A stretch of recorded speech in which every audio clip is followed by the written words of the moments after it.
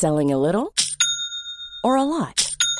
Shopify helps you do your thing however you cha-ching. Shopify is the global commerce platform that helps you sell at every stage of your business. From the launch your online shop stage to the first real-life store stage, all the way to the did we just hit a million orders stage. Shopify is there to help you grow. Shopify helps you turn browsers into buyers with the internet's best converting checkout. 36% better on average compared to other leading commerce platforms. Because businesses that grow, grow with Shopify. Get a $1 per month trial period at shopify.com/work. Shopify.com/work.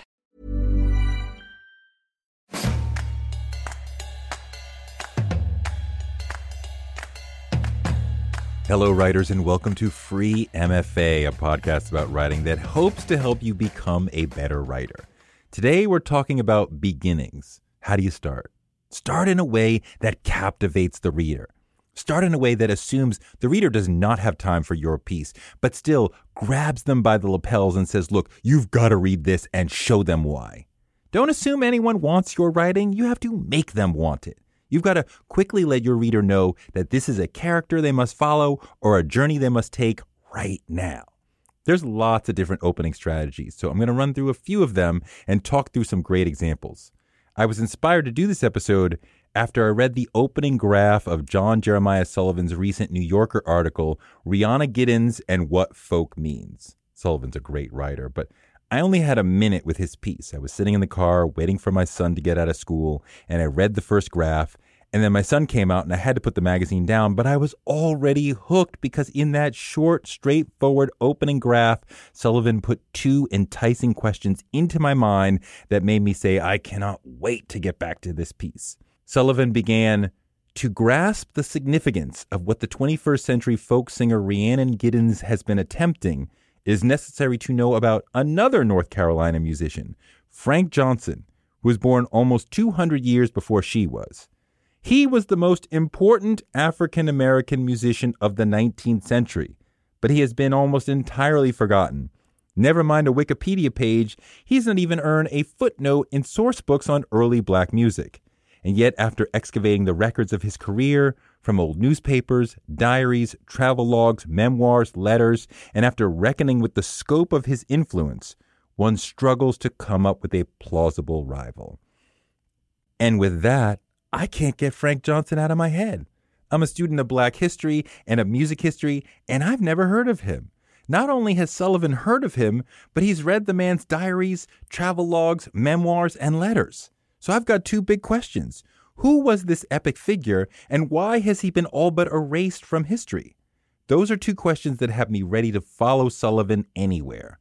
If you can create a big, enticing question that the reader is curious about, you've got them hooked. There's so many ways to do that. Malcolm Gladwell is great at that, at giving you an enticing question you can't turn away from. He starts his debut book, The Tipping Point, with one of them. He wrote, for Hush Puppies, the classic American brush suede shoes with the lightweight crepe sole, the tipping point came somewhere between late 1994 and early 1995. I'm going to keep reading the opening, but I want to pause to point out that the sentence revolves around the notion of a tipping point and when the tipping point happened for this product. It's clear right away that Hush Puppies will be an example, not the center. I don't care about Hush Puppies, wouldn't be caught dead in them, and I would not read a lengthy discussion of Hush Puppies.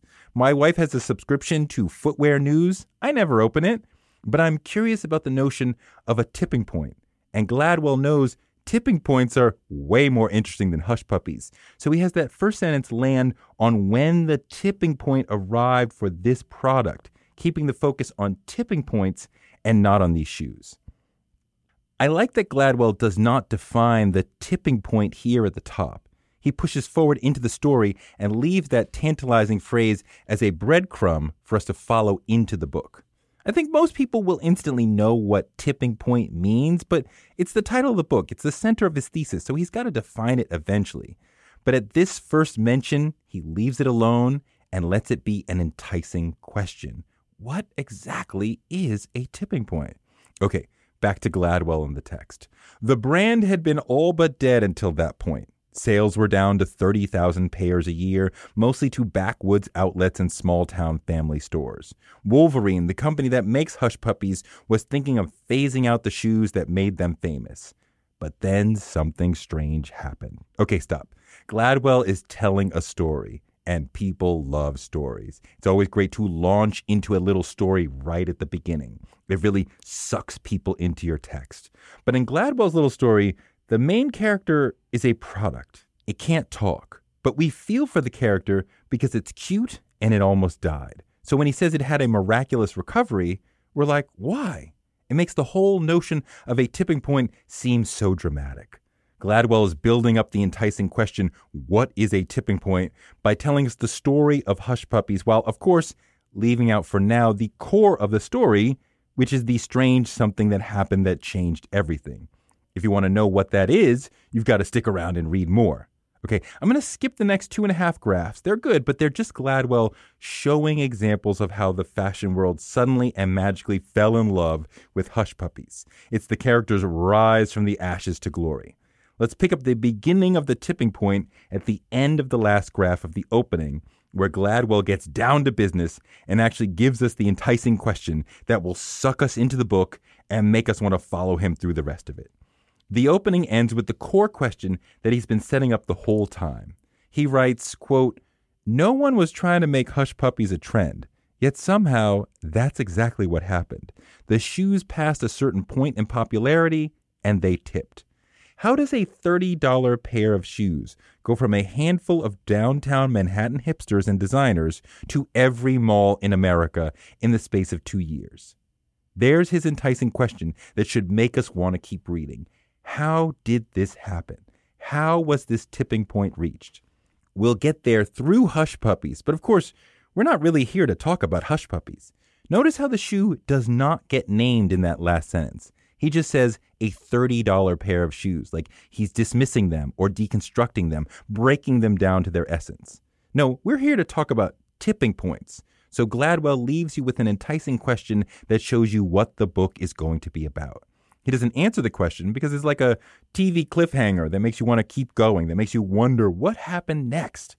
Even in nonfiction, we can inspire that sense of what happened next and make readers want to continue. Another great way to start is by talking about a character. Start by describing the central character, but describing them in a way that's germane to the story by using details that help propel the story in the direction the rest of the book or the essay or whatever is going to go. I don't care about what the person looks like. I probably don't need to know that. I need to know why the character matters. Quiet as it's kept, Michelle Alexander's mind-blowing book, The New Jim Crow, is a very elegantly written book.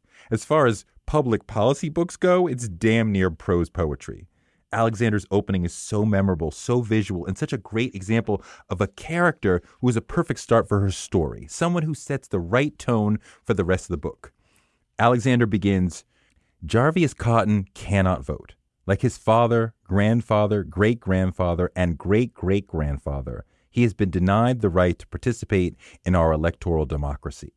Cotton's family tree tells the story of several generations of black men who were born in the United States, but who were denied the most basic freedom that democracy promises, the freedom to vote for those who will make the rules and laws that govern one's life. Cotton's great-great-grandfather could not vote as a slave. His great-grandfather was beaten to death by the Ku Klux Klan for attempting to vote.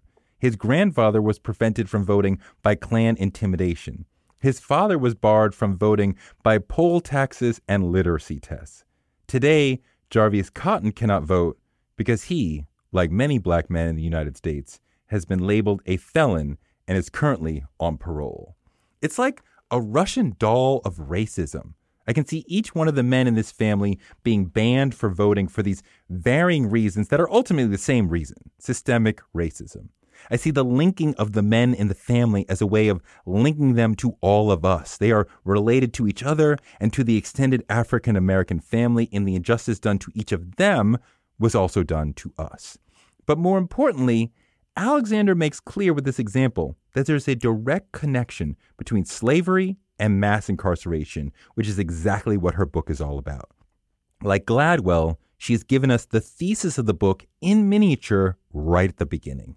That's a really good opening strategy because it draws you in so tightly. It's like the way Beyonce starts a lot of her songs with the chorus so she can really propel you into the song. I love when she does that. Try to think of a beginning that can encapsulate your thesis. You can also begin in a way that suggests you're going to take people on a journey to a place they definitely want to go to. Ta-Nehisi Coates opens his famous piece, My President Was Black, like this. In the waning days of President Barack Obama's administration, he and his wife Michelle hosted a farewell party, the full import of which no one could then grasp. Coates then goes on to describe said party, including the presence of one Dave Chappelle and some of the jokes he spat. Don't you want to follow Coates into the final party Barack and Michelle threw at the White House, a party Dave Chappelle attended? Of course you do.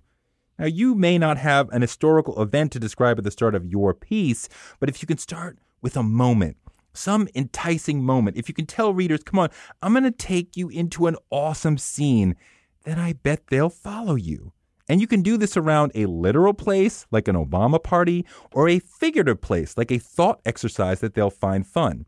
By that I mean you can propose to take them on an intellectual journey into an idea or a thought process that they'll find interesting. My man David Foster Wallace begins his legendary essay on Roger Federer like this. Almost anyone who loves tennis and follows the men's tour on TV has, over the last few years, had what might be termed Federer moments. These are times watching the young Swiss at play when the jaw drops and eyes protrude and sounds are made that bring spouses in from other rooms to see if you're okay. The moments are more intense if you've played enough to understand the impossibility of what you just saw him do. We've all got our examples. Here is one. And with that, Wallace takes us into the world of amazing memories made from watching the sublime artist named Roger Federer. If you love tennis or just appreciate Fed, that's a world of thoughts you definitely want to go into. Ultimately, at the beginning, the writer has got to help the reader see that you are a trustworthy custodian of their time. And you can do that by establishing a bit of fidelity with the reader by making them feel like we think in similar ways. We feel the same about important things. We understand each other. To that end, you may choose to start by talking about an idea about life that readers will probably agree with and thus see that you are like them, just with better articulation. That's so much of what a writer is. I'm like you with better articulation. For example, one of the great openings of all time from the legendary Zora Neale Hurston, Their eyes are watching God. Ships at a distance have every man's wish on board. For some they come in with the tide, for others they sail forever on the horizon, never out of sight, never landing until the watcher turns his eyes away in resignation, his dreams mocked to death by time.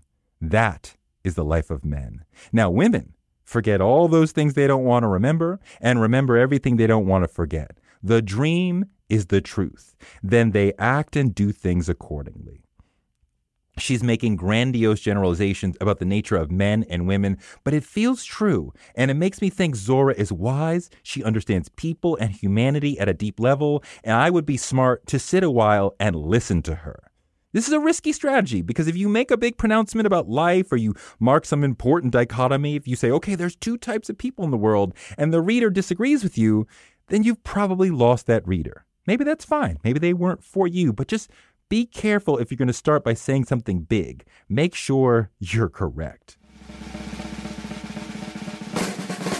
As usual, I spent most of the show deconstructing great text and looking at what smart writers do because that's one of the two main techniques in any MFA program. The other main technique MFAs use to teach writing is the crit, where teachers and students take your piece and rip it to shreds and give you tons of notes on how to make it better. Every writer needs that, someone who will read the piece and rip it up in a loving way and help you become better. That's crucial to your development as a writer. If you want me to be that tough but loving reader for you and your book, email me at bookcoach@toure.com or go to my site, tourebookcoach.com, and we can talk about it. And don't miss my other podcast, Toure Show, where I interview people about success. Thanks for listening to Free MFA, because the world needs writers.